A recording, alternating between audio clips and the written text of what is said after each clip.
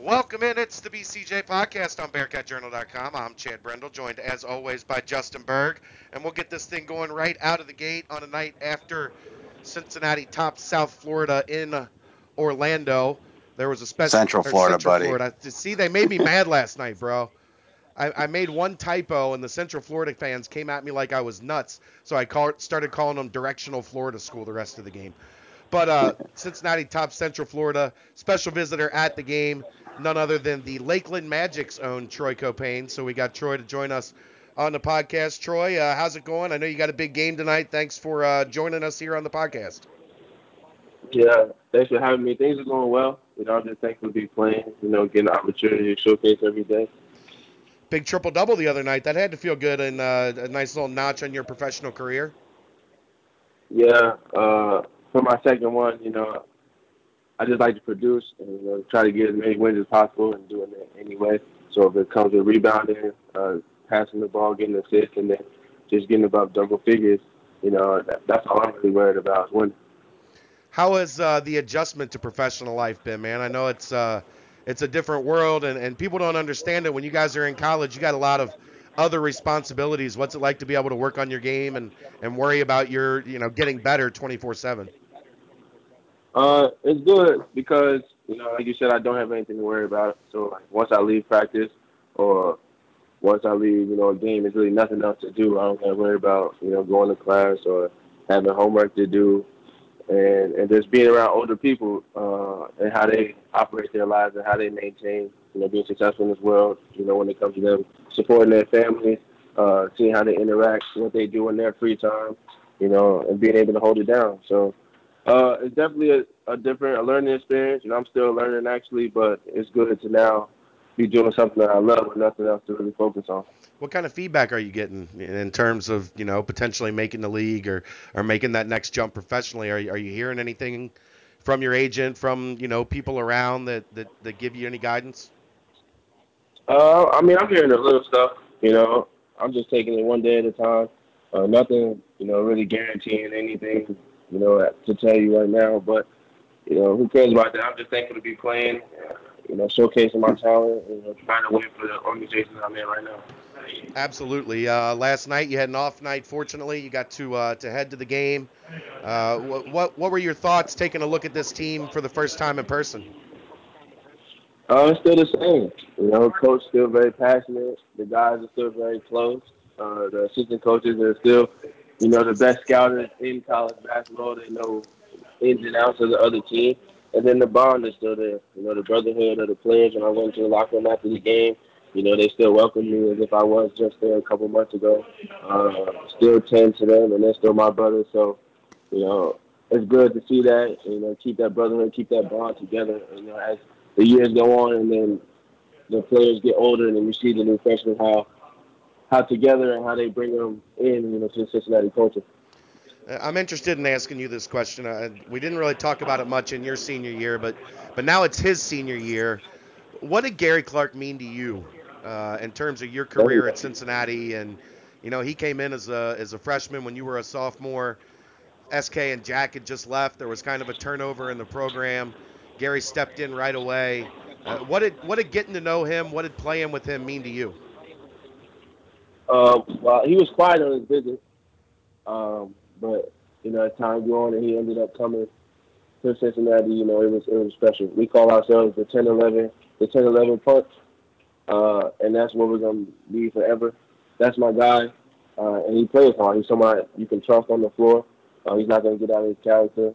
He's not gonna be. He doesn't wear his emotion on his sleeve, but best believe he's gonna give you everything he got. He's a rebounding machine. He's guaranteed inside with the right hand hook, left hand hook, can jump out the gym. He's very special and he's a real calm guy. He doesn't get too loud, but he's like one of them quiet killers, that quiet assassins. That if you once you know him, you're in good with him. And once I got to know him as the year went on, and as soon as he stepped on campus, actually, we had something special. And that's just what Cincinnati does. It brings the best out of people, and it's something that lasts forever. True or Let false? me ask. True or Oh, false, real go ahead. quick. Gary Clark is the nicest human being on the planet. I seen him. I seen him uh, in other aspects. so I can't agree with that. But he's definitely nice. He's definitely the nicest person ever. But I see him. If you ask anybody on the team, like he's nice, but but it's a team thing, I guess. It's a brotherhood. It's a bond thing. To the outside world, he's the nicest person you'll ever meet. But once you get to know him and he's more comfortable with you and you really know Clark, you be like, "Ooh, Clark, I wouldn't have expected you to be like that." Go ahead, Justin. Yeah, so I think last night was a good example of this, Troy. And what I want to know is, you guys had a lot of tough games in your 4 years, I guess your 3 years with Gary, where it came down to the end, or it was a grinding type of game, and you guys pulled out the win. I mean, how many times were you thinking after the game that, you know what, we won that game because in large part we had Gary Clark and the other team didn't? A lot. He's not now the number one person with the most double doubles, and he's not as a junior close to like rebounding the way he is because in late game situations it's about getting stops and getting that defensive rebound. And you know that once you get a stop from the guard ends and the shot goes up, he's guaranteed to get you this board. He's guaranteed to get you to secure it, and we're gonna go the other way. So like without him, some games were lost. I can't remember off the top of my head, but there was one where he got I can't remember which game it was, but you know what I mean. Justin will That knowing knowing that opportunity, and when that shot goes up, and you know that you have somebody that can guarantee the rebound, you don't worry about anything. Yeah, he Justin. just, yeah. All right, figure it out, He, Justin. Big game, late Gary Clark rebound. What game is Troy talking about? well, I know that, last year, Troy, when you hit the game winner against Tulsa, that Gary had a couple steals down the stretch that were huge. And he just seems like it doesn't matter what category it is, he gives you what the team needs. And now that he's a senior, he's getting a lot of notice nationally, which obviously he's earned. 100%. Yeah, But like you said it, knowing that you have a person down there like that, that's a ball hungry, that knows where the ball is when it comes off the rim and can get you that position on the offensive end and the defensive end. Like, why not put all your trust in him? and so now you're in the G League, Troy, and you're playing against guys that are on the cusp. I mean, I think there's been some talk about Gary and his pro potential. I mean, the players that you're going up against now at that level. I mean, you think Gary be able to hold his own there and be a factor? Yeah. I mean, I don't really think the people that are in this league are people that didn't go drafted but still had great college careers.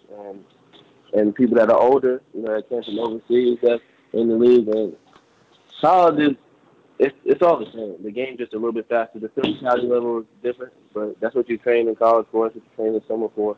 Is to be able to battle. It comes to do you love the game of basketball for real? And the person in front of you can you work even or outwork them, to get that job. And it's simple. He's not going to fold under. If you put Blake Griffin in front of him, I don't think he's going to shy away. I think he's going to give you what Gary got. And it is what it is. Yeah. Troy, let's go back to last night a little bit. Explain to people how difficult is it to score on Central Florida, and specifically when Taco's in there in the middle.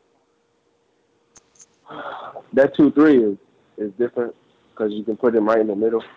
You can put him like you don't got to get out of it, no 3 seconds or anything. So it's tough because you can't really drive the lane. When you drive the lane, it doesn't really move because he's a great rim protector. But you got to get stops on the other end to keep this up. Into that game, the last year we lost that game because we didn't make shots and we didn't hit stops on the other end. So it's like a happy medium. Is it like mentally? Is it just like hard to even grasp when you see him standing there because they people shouldn't be that big? It makes you alter your shot. Like you're different. It's definitely like when you go in there, like, ooh, should I go in there because this shot's gonna be tough. Like, oh, he might block it. It may be short, and the crowd's gonna say air ball. I'm just not gonna go in there. And you do think about that. You do think about that a lot because if you're not making shots, it can definitely frustrate you the whole game. So I know that it was tough individually for me. I thought about that, and I'm telling you from my standpoint of how I thought. So I know it's tough, for the younger guys trying to go in there versus. Go ahead, Justin. Yeah. So why do you think? I mean, in your mind, why is it so much tougher to score on the road in conference play? It seems like the splits are for a lot of teams, not just you guys, but what makes it so tough when you're on the road? You can't prepare for the team. You don't know the perception of the gym, the different basketballs, and then the energy that the crowd brings. Mm, It could be a long night if you're not hitting shots, and the other team is hitting shots, and the crowd is just going crazy. For example, like SMU, it's tough to play SMU. It's a little gym. The crowd's right over top of you. If you're not stopping the crowd, the game could get out of hand. Um, and then, like I said, not being able to hit shots. That frustrates the player regardless. It's not like the home crowd where you're not hitting shots. The crowd is still cheering defense on the other end, or the the big screen won't say, "Come on, get loud," and give you that extra energy. It's like you're on your own. It's like back against the wall. right.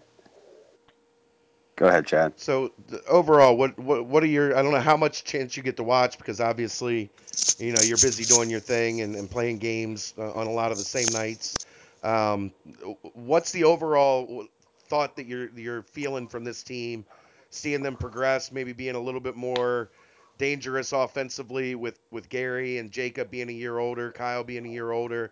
Just overall, what do you take away when you get a chance to look at these guys so far?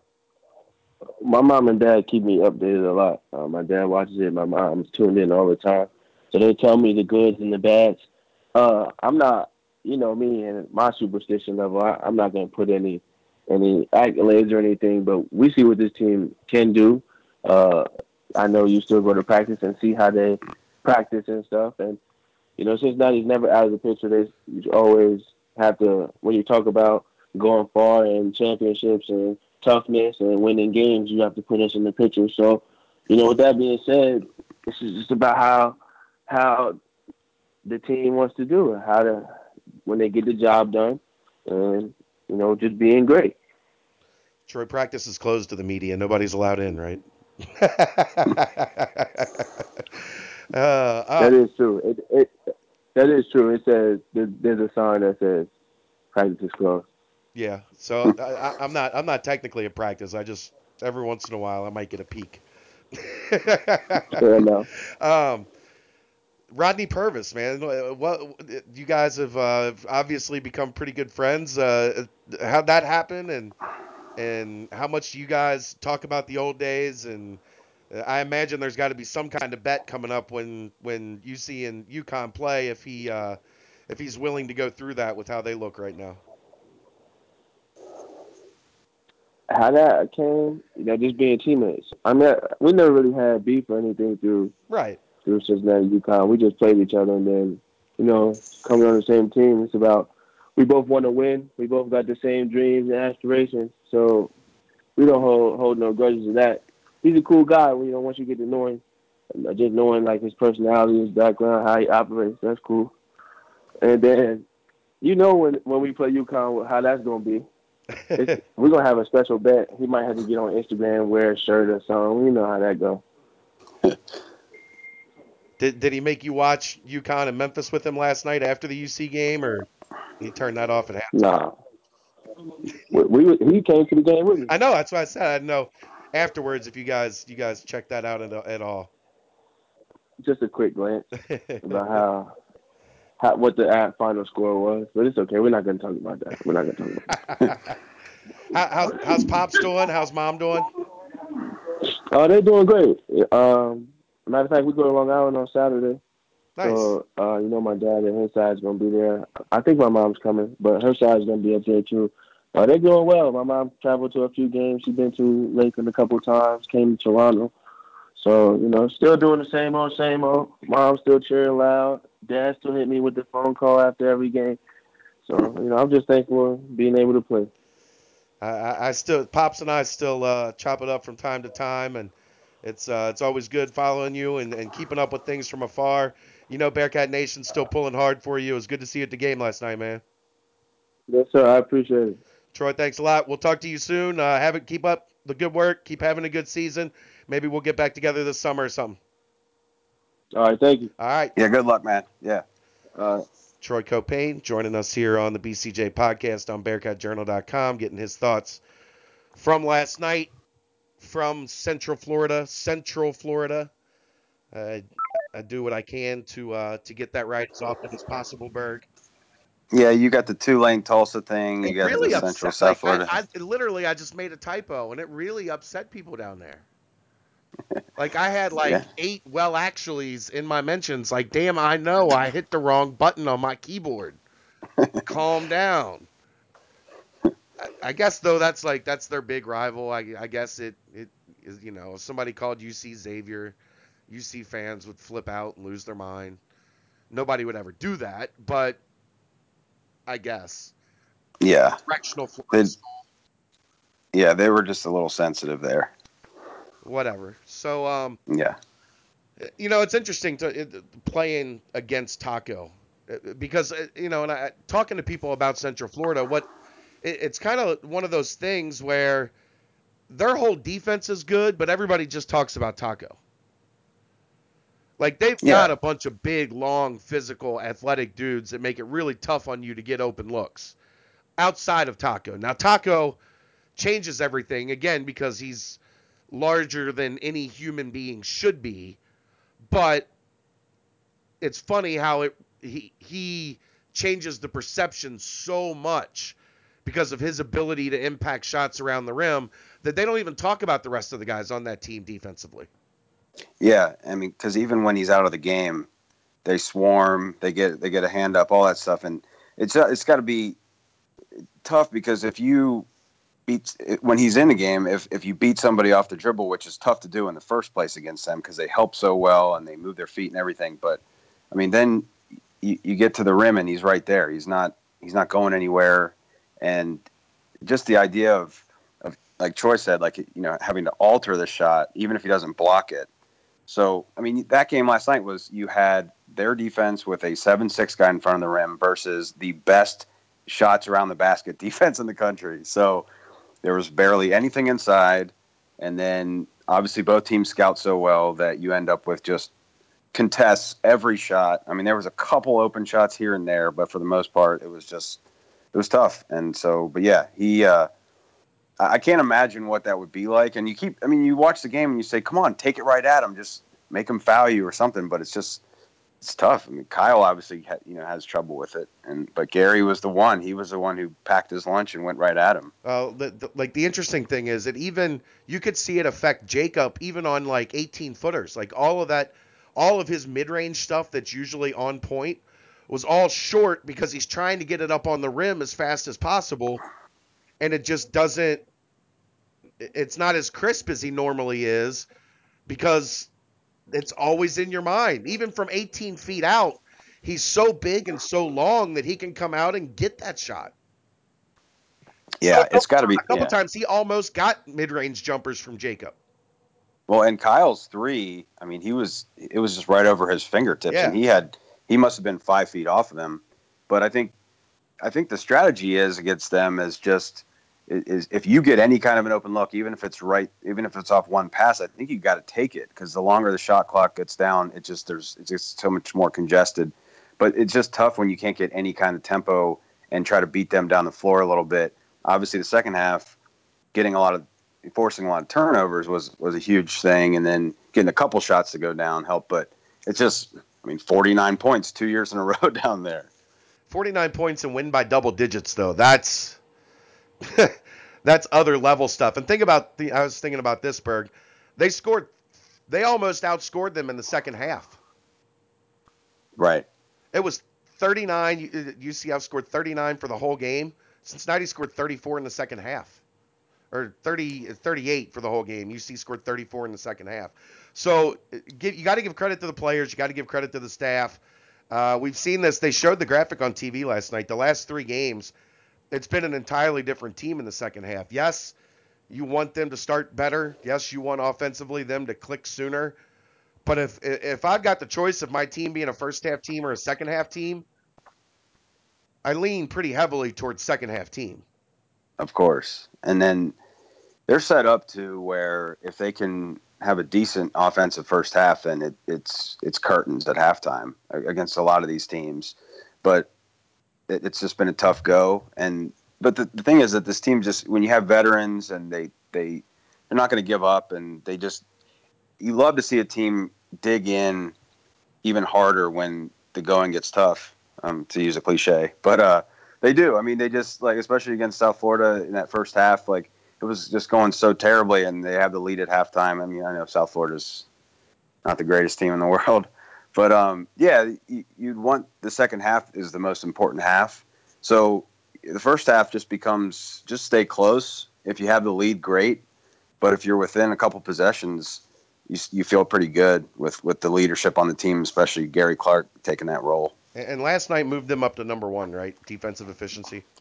Nah, they're number two. I mean, Virginia's at a whole other level. I don't think they're going to catch Virginia. They're at number two right now. Well, I Okay. mean, at least on Ken Palm. I don't know about like, actual points per possession, Yeah, but they're up there. it's still amazing to me, and I was talking to somebody about this today. Playing defense for Mick Cronin is really really difficult. Like I know the mantra is you can teach anybody to play defense. In some ways I agree because a lot of defense is effort, a lot of defense is toughness, but in Mick's specific system you have to have a really high basketball IQ to understand when to help, when to stay, how to keep guys out of lanes, how to work passing lanes. There's a lot that goes to Mick's style of defense, and we've talked about this a little bit in the past. I think one of the main reasons that this has been his best defense statistically is because the basketball IQ on this team is so high. Yeah, that's definitely one of the reasons. Another reason I would point to and Mick's talked about it multiple times recently, but the ball pressure that can be applied now with Justin Jennifer out front and when Kane comes in, because I think in the past there were a lot of times where opposing guards could get a little comfortable as the game would go on, Yeah, and especially some of the better teams, we'd see guys right? get into the lane pretty easily, Well, collapse the that's one, defense. yeah, but that's one thing. But also just like if you're bringing the ball up the court and you're not getting hounded, you feel a little more comfortable. You don't expend as much. You don't Yeah, expel enough energy. And so now it's just more taxing to be a guard against Cincinnati. It's just as tough as it's always been to score inside. And if you see the 3-point percentages that the 3-point percentage they're allowing has gone down, I think that just they get into the legs a little bit more. And just like Mick said, if a team's comfortable, they're going to shoot better if they can get into a rhythm. And teams are having a much harder time getting into a rhythm, other than Xavier, of course. right. But so now, if you look back over the last 8 years, right? So Cincinnati gets the reputation for being this incredible defensive program, and then they have won a lot of games with their defense, but they only have one top 10 finish in all that time Yeah, on Ken Palm. So they haven't really been. I mean, they've been great. They haven't quite been elite defensively. This team is elite defensively. I think the ball pressure is one reason, and then I think Kyle Washington being a little more reliable as well and being yeah. smarter and for the most part, and that's something that's I don't think anybody saw coming. So can you win with your defense um, in a big game against a great team? Well, in the past they couldn't because their defense wasn't quite elite, but now it is. So maybe they can. I don't know. Well, and they have more on offense now. Right. It's a matter of like, I mean, if you go back, like Jacob was off last night. Um, Jaron Jaron didn't. only had one Jaron, yeah, bucket. Jaron didn't have a great game. Um, in a lot of those, and granted, it was a low-scoring game, but a lot of those situations, that's a loss on the road.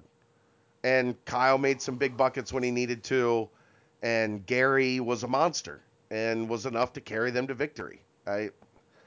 There's just more defensively. Well, defensively for me, yeah, I agree with the ball pressure. I agree with the rim protection. I think what's really stood out to me, and this is a lot of credit to Jacob and Jaron and Gary, is there's no driving lanes. Like teams are not getting, they're not turning the corner and getting to the rim on this team, and a lot of that is that slide over, that help side, the guy that steps in and cuts off the drive and then gets back to his guy. It's a lot of their ability to switch, so guys aren't turning the corner on ball screens and playing downhill. But I've just really been impressed with their ability to keep teams out of the lane. The Yeah. defense isn't breaking down. Like all the time we talked about getting those kick out threes. Why did most of those happen? It was because Yeah. Penetration. there was penetration. The defense had to contract to the penetration, and then you have to react after the contraction. Well, they're not hardly contracting at all anymore. They're stepping over, cutting it off. You're not getting into the lane, and then the defense doesn't have to contract. Then you get to stay home. And I think that's why they were so effective against SMU, because that's Yeah, all SMU tries to do. I mean, they have elite shooters all around the perimeter, but they can't make them if they're guarded. And the reason why they get so many good looks is because they a couple hard dribbles, they get by their man, the guy helps, and then boom, someone's open. But UC really locked in on them in that game. So yeah, I mean those are all the factors. But you add it up to, it really is his best D when you look back over his years. that's incredible to And me. It's yeah, incredible I to mean, me. no one saw that. I don't think No, I can't. I don't even know if the coaching staff saw that. no. That. Yeah, If I'd have told him in October, Mick, I think this is going to be your best defensive team, I think he would have laughed at me and said, hopefully we're better on offense. Like, this isn't built to be my best defensive team. yeah. And It's credit to them, and a lot of credit. I mean, I don't want to get into this too much yet because I know we're going to as February goes on. I don't think I can begin to express how much I'm going to miss seeing Gary Clark wearing red and black. oh, it's yeah. I don't want to go there. I don't either, but just like a night like last night makes it stand out to you like how much he means. He's yeah. I mean, it does stand out in a situation like that, but I think, like I asked Troy, I mean, there's just been so many games where even if he has a couple buckets, Yeah. he's still the difference. But Well, yeah, it's gonna be very very tough to have any kind of level on both sides of the ball because of his offensive rebounding the other night against South Florida in the first half, just stuff like that. And then everything. obviously defensively, he's your defensive leader. Like he's the guy. I mean Jacob as well, but it's really Gary's the heart and soul. Very much so. It's going to be depressing. I will be depressed. I'm not going to lie. No, I'm not going to handle it well. I know I'm not going to handle it well. I've been worried about it like for probably two years now, just thinking about what's going to happen when they don't have him. I was thinking about that like his sophomore year. Yeah, there's no bigger Gary Clark guy on the planet than you, and I found him. And you're a bigger Yeah, Gary I'm. Clark guy than me. I well, yeah, I appreciate you finding him too. I need to get LD and Gary on video one day and get to the bottom of that because LD still claims he knew about him before I told him, and I call Yeah. blasphemy on that. It's like let me have one, just let me have one. He was an unknown sophomore in Clayton, North Carolina. Very cool to see You, Chris Archer there last night. I didn't know that story. no, I had no clue. When they showed him, I said, "What? What? Why is he there?" He just. It's not even. If it was at South Florida, that'd be one thing. Yeah, If it was in Tampa, so that's pretty cool. The funny part was, did you see the end of the game after the interview? yeah, when they went up and he was like, "Woo!" He's like, wow, Yeah, like, dude, you're yeah, really good. yeah. I didn't realize you got 3 dunks on Central Florida. Dude, you kicked those guys' ass. That's impressive. But And very, Gary's like, "Man, you throw 100 miles an hour. That's impressive." yeah, that's very cool to see that level of support. Like I know Clayton's a pretty small community and it's really close knit. Um, and I'd have to imagine Gary is legend back there. And it was funny to hear Oh Troy say like, "You guys don't know him off the court. He'll get after you a little bit." yeah,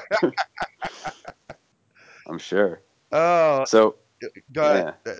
Well, no, you go. I didn't really have. I was just going to say that the next 6 games really sets the tone for what this season becomes, right? Uh, well, I mean, They're they all should win them games you all, should win. That's my right? point. If you drop any of Yeah, those games, you're not where you want to be. And those games lead up to a 2-game road swing to SMU and Houston. yeah, So what you've got Memphis on the well, you've got ECU, um, Temple, I think. Temple. You go to Memphis, which man, they're playing really It's good getting right now. tougher. I mean, who knew that Mike Parks Jr. would be like unstoppable? Well, like I said on Twitter last night, I know after that game here, Tubby lit his team up in the locker room, challenged their manhood, kept them in there for like 45 minutes. Like they were still in there when we got done with media. They had not come out of that locker room, and he lit them up pretty good. And ever since then, they look like a different team. And you know, It's gonna be a dogfight that's down not there. going to Just be an like easy one. yeah. Oh no, I don't. I mean, at this point, what road game is going to be easy the rest of the way? I mean, Um, because they don't go to East Carolina, they already went to USF. I mean, I think no matter who you play on the road, Tulane will be tough. I mean, any of those games are just going to be just survive and advance type of games. There's no more easy. You know, UConn on the road, it's hard to score up there. It just is. yeah, but oh Doesn't my matter how God, bad they are. that was I know they're awful last terrible. night. And yeah, that was Oh on the yeah. road at Memphis. But they, how do you get just absolutely annihilated at Memphis? Like it's one thing. Like we just talked about, Memphis is playing better. Jeremiah Martin has gotten going. You can go in there and have that be a 3-point loss, but to go in there and just get embarrassed, like completely annihilated, that's that's a bad look. Yeah, I think the difference between the two is that Memphis has a point guard that can really set the table and set the tone, and Jalen Adams is more of a scoring guy. He doesn't really have much around him, but he's not a guy that's just going to be the dictator and get the flow going. And they've struggled in a million games already. I mean, he's a hell of a player, but he's got nothing around him. He's just not that type of point guard. Yeah. But yeah, I mean, so they just have trouble. It's this league is just amazing that there's so many. It's just so hard to score and for a lot of teams and against. I mean, it's just Well, mud. it is the validation of recruiting rankings to an extent. Yeah. Because I don't think last year there was a single top 100 kid that ended up in the league. And what it looks like is a league that doesn't have any top 100 kids. Now, you have Gary and Jacob that were right on the cusp of that top 100. Um, did you see? I went back and looked at the 2014 recruiting class rankings. Oh yeah. Number 92, Trey Holder. Number 93, Gary Clark. Number 94, Devonte Graham. Wow. That's pretty good. Those guys, Those are like three. Yeah, they're like the all Americans. three of the best seniors in the country. Yeah. What So, about like some of those guys on Wichita? Were any of those guys 100? Like um, I, Landry Shaman and Larry Shaman, I don't think McDuffie. was McDuffie. McDuffie. I believe either was or was like Gary and Jake and those guys, where they were right around 100. Okay. Some places might have had him at 105 or whatever. Some places had him in. McDuffie was a guy I really liked, guy out of New Jersey, um, and he didn't get a whole lot of hype. And I thought he should have been recruited at a higher level, and obviously his talent has shown that. Um, Larry Shaman, I don't know. I think he was a 3-star.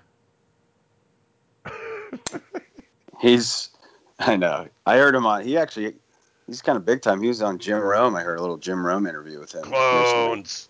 Yeah. Thanks for the so vine. yeah. So the league, like I posted today, I just think it's just the combination of the elite size and athleticism versus the mediocre skills. I mean, we don't have a lot of guys that can deal with hands in the face of big athletic dudes, and it's just that's a college basketball in a lot of situations. It's easier to play D than to score, and this league just happens to be like right in that like middle ground of the bad combination of it's so hard to score because of the makeup of the players, and so you go up below a level and you might get a little more entertaining basketball because there's not as many athletic guys to stop offense, and then you go up a level and there's better offense. So it's just happened to be right in that little pit, unfortunately. And the last 4 years, offensive numbers in this league are atrocious, and the defensive numbers are elite. So I don't know if that prepares you for the tournament. What do you think about that? Like conference play, does it really matter if you go on the road and lose to a tough team? When you go to the tournament, you're playing on a neutral site against a team that doesn't know you more often than not. So, I mean, do you think that UC being in this league is detrimental to them, or it just doesn't really matter what league they're in and you just have to just play well in the tournament? I think it hurts in that you don't face enough teams with high level scoring options. Like in this league, if you on 90% of the teams, if you wipe out one guy, they don't have like if you take out Shake Milton, SMU's gonna struggle. If you take out Rob Gray, Houston's gonna struggle. Right. If you take Wichita State's a little bit different because they've got some more answers. Connor Frankamp was a 4-star guy that committed to Kansas. McDuffie, like I said, was right in that 4-star range. I don't know about Landry Shamet, but he's playing playing like he's playing to that level. So they've got 3 or 4 of those guys. Cincinnati's got 3 or 4 of those guys. That's what makes them different. What you would like, I guess, is you would like your defense to maybe face some more challenges where we have to shut down 3 guys tonight. Yeah. Like last night, in certain games they don't this have year, anything right now. The UC's defense gets away with allowing certain things because the teams just don't have players that can hit those shots. I mean, if you were playing against legit like a Kansas, like if you had to deal with Mikhailik and or Mikhailik or whatever his name is, and Graham, like West Virginia did the other night, and they get some quick ball movement, they're going to knock those shots in, and you're going to be in trouble. Whereas like AJ Davis shooting a 3, it's like, please shoot more, AJ Davis. Well, and it's not even that, Berg. It goes even one step further than that, in that even if you play solid defense against Kansas, like Kansas is the hypothetical we're using, they can make a guarded shot. Right. So even if you're sound and you do what you're supposed to do and you're where you're supposed to be, and then they hit a shot with a hand in their face, now as an offense you have to overcome that. And I don't think they get pushed enough in that fashion. Yeah, UCLA last year is a similar equation to what I'm saying now. Yeah. That was a different animal because they had like 8 dudes that could really put the ball in the basket. Right. But they hit that gear, and UC offensively wasn't prepared to go on that 4-minute run with them. You know what I mean? Right. Like, bang, they scored 9 points in 45 seconds, and that 9 points was the difference in the game. So the difference is this year is UC is turning teams over at a higher clip. So let's say you go back to that game last year, and UCLA only has 3 turnovers in that entire game. Let's say they end up with 9 or 10. Then maybe you have a chance to hang into the end, even if you're not that much better offensively. So in quite a few games this year, we've seen the Bearcats kind of survive on, or at least get the separation they needed on creating a bunch of turnovers, especially last night. It helped in the second half. So, and Cleveland State, I mean, who knows? They could have been down to the wire against that team if they didn't force all those turnovers. So that remains to be seen whether if they run into a certain team that takes care of the ball no matter what you do to them, then what? Yeah, but that team still taking care of the ball has to put the ball in the basket, which is difficult against this team. Like, let's if you get more opportunities, even if your percentages are low, you're going to put a couple more in the basket. But the complete level of defense is what has been the most impressive. Yeah, in the mid range, taking away the driving lanes in the mid range, like we were talking about, at the 3-point line, creating turnovers, defensive rebounding. Where are they in defensive rebounding? Like, do you know? They're much. Yeah, I know. I always keep an eye on that because that was the first question I ever asked Mick. I don't know if you remember that. I don't. I think it was after Arkansas Pine Bluff game or something like that. But the last few years they've been middle of the pack in defense rebounding, and they're like top quarter in the country. So it has improved. like they've basically the only area really where they're worse this year is offensive turnover percentage. Everything else pretty much across the board on both sides of the ball is better. And so free throw rate, like I tweeted yesterday, I mean, I didn't show last night, but I mean, it is at an all-time high. And that's, that's been my rallying cry. And look, I asked Savino about it before the season, and he said it's usually personnel based. We just haven't had guys, we could get the ball into the paint with the pass to the post, but we haven't been able to beat guys off the dribble or push the ball and get into the paint, get fouled, whatever. So, but defensive rebounding is better, and the turnovers are that they're forcing are higher than they really ever have been. So that combination is it has been devastating, and when you run up against the best offenses they're going to see the rest of the way are Houston and Wichita State. So they'll get 4 chances against, and then SMU on the road when they're at home, of course. So they're going to get some chances to see if they can win, if they can't turn a team over and they don't get those easy buckets. Like Mick said last night, I think there was 18-6 on points off turnovers, and they win by 11. Right. And it all a lot of it came right at that point in the second half where the game turned. And They started making a few shots. They were able to get into the press. They were really able to frustrate Central Florida's guards. And then next thing you know, you're up by 8. And in that game, 8 points is 30 at like times. 20, yeah. It's you almost feel like, oh, we're up by 8. This is a blowout. I guess the main takeaway from last night, though, thank God we're done with Florida this year. No more Florida. Both of those trips have been a pain in the rear end. Although your big stat, they blew out the previous high scoring total at South Florida. 68 had been the high in the Mick Cronin era, and after scoring 11 points in 12 minutes, they get 78. Yeah, they almost had their total in 30 minutes. They had 67 in the final 30 minutes, and the 67 to 30, or they outscored them by 33. So yeah, 67-34 over that last stretch. Jaren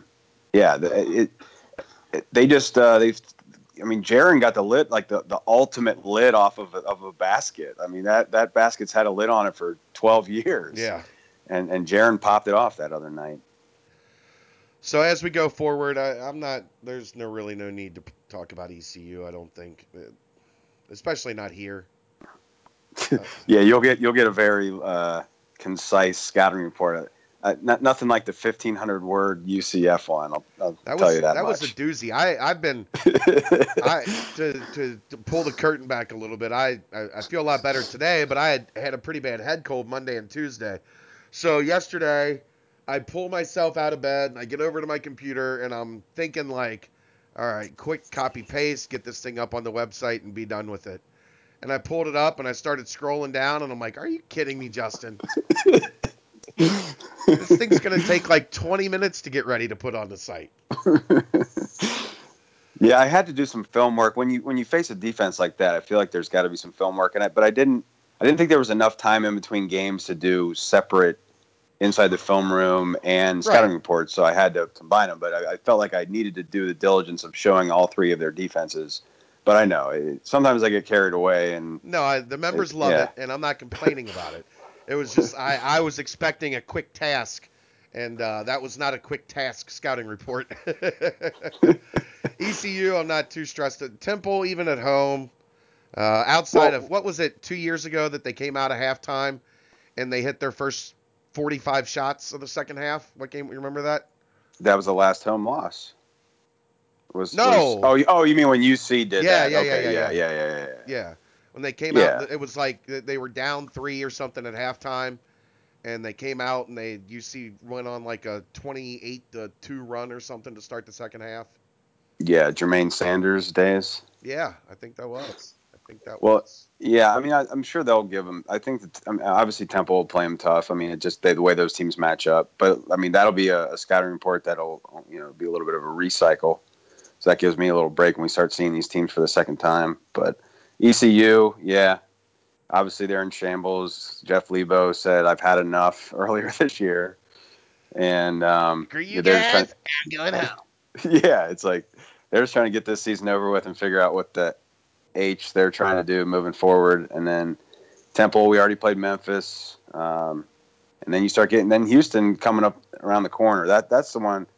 Looking forward to seeing that one because they've got some guys that I didn't really know about. Some wing players that are new, JUCO guy, and their offense is 34th, I think, in Ken Palm right now. So Yeah. Good test around the corner. And Rob Gray. Yep, Rob Gray's still there. Man bun. And no more Chicken Knowles boneheadness for them. They don't have to deal with that. What else do we got in the AAC this week? We've got what? Oh, tonight you got SMU Wichita State. I think it's in Wichita though. Yeah, I don't. Wichita. I think. I'm sorry. Go ahead. Did SMU win their last game, or are they still on a losing streak? Man, I lost track of that. They might have had a week off after the Temple game. I think they have because a lot of people are cycling in that first week off. Yeah. Conference play. So if UCF plays SMU, that means they have Central Florida and Houston coming because that was that 3-game stretch we had talked about. So Yeah. I think 2 of the 3 are at home for them though, which means that their February would be a little tougher. But yeah, let's see how they do. They really haven't played any of the decent teams in the league yet. Well, they struggled with Tulsa, which is a rivalry game, but they still struggled. They played Houston at home and oh, that's right, beat the dog crap out of them. That's right. They made every shot in the first Yeah. half, and that's nothing you can do about it. Wichita's ultimate one of those teams that if they get rolling, it's like you have no chance because they defend so well. Right, and they've got quite a few guys that can shoot, and when you've got a 35-year-old rec league all-star like Connor Frankamp. Yeah. Their only weakness I see is that Shamet and Frankamp aren't that good defensively. They're not very disruptive. Like everything else, I don't really see a weakness with them. So it should, they look like the class of the league. At least if you look at the scoring margins and stuff like that. But we'll see when they start playing some of these tougher teams, and they need to go on the road and play someone tough. Right. That's when we'll see if they can continue with their offensive juggernautness. Well, Tulsa's not terrible, and they went to Tulsa, and that was 2 missed clean looks from being a loss. Very true. In the final 5 seconds. So, all right, man, I ain't got nothing else to you. That'll do it for me. Special thanks, as always, to Troy Copane for joining us from what you didn't hear is he literally, when we first called him, was in the cold tub getting ready. He's got a game tonight at 7. He was in the cold tub getting ready for the game, and was nice enough to take out 15, 20 minutes of his time to talk about what he saw last night and give us a little insider info. So appreciate that from Troy. Thanks to my man, Justin Berg. As always, Justin, this podcast brought to you by Snips Media. Snips is the you want to hook into Snips, sni.ps. Learn about that for your social media. You can make some money. You get some good analytics. New and up and coming company that is on the cutting edge of social media. So sni.ps. And they've been nice enough to sponsor us. Thank you to Snips. Much appreciated. Much appreciated. But we'll see you probably next week sometime as we get this thing going. It's nice now, Berg. We're doing afternoon recordings now because you're not out building porches and whatnot. Patios. Yeah, you're not out building patios and whatnot. So yeah, get these done a little bit earlier in the day. Thanks a lot, man. He's Justin Yeah, Berg. appreciate it. I'm Chad Brendel. We'll see you next time. It's the BCJ Podcast on BearcatJournal.com.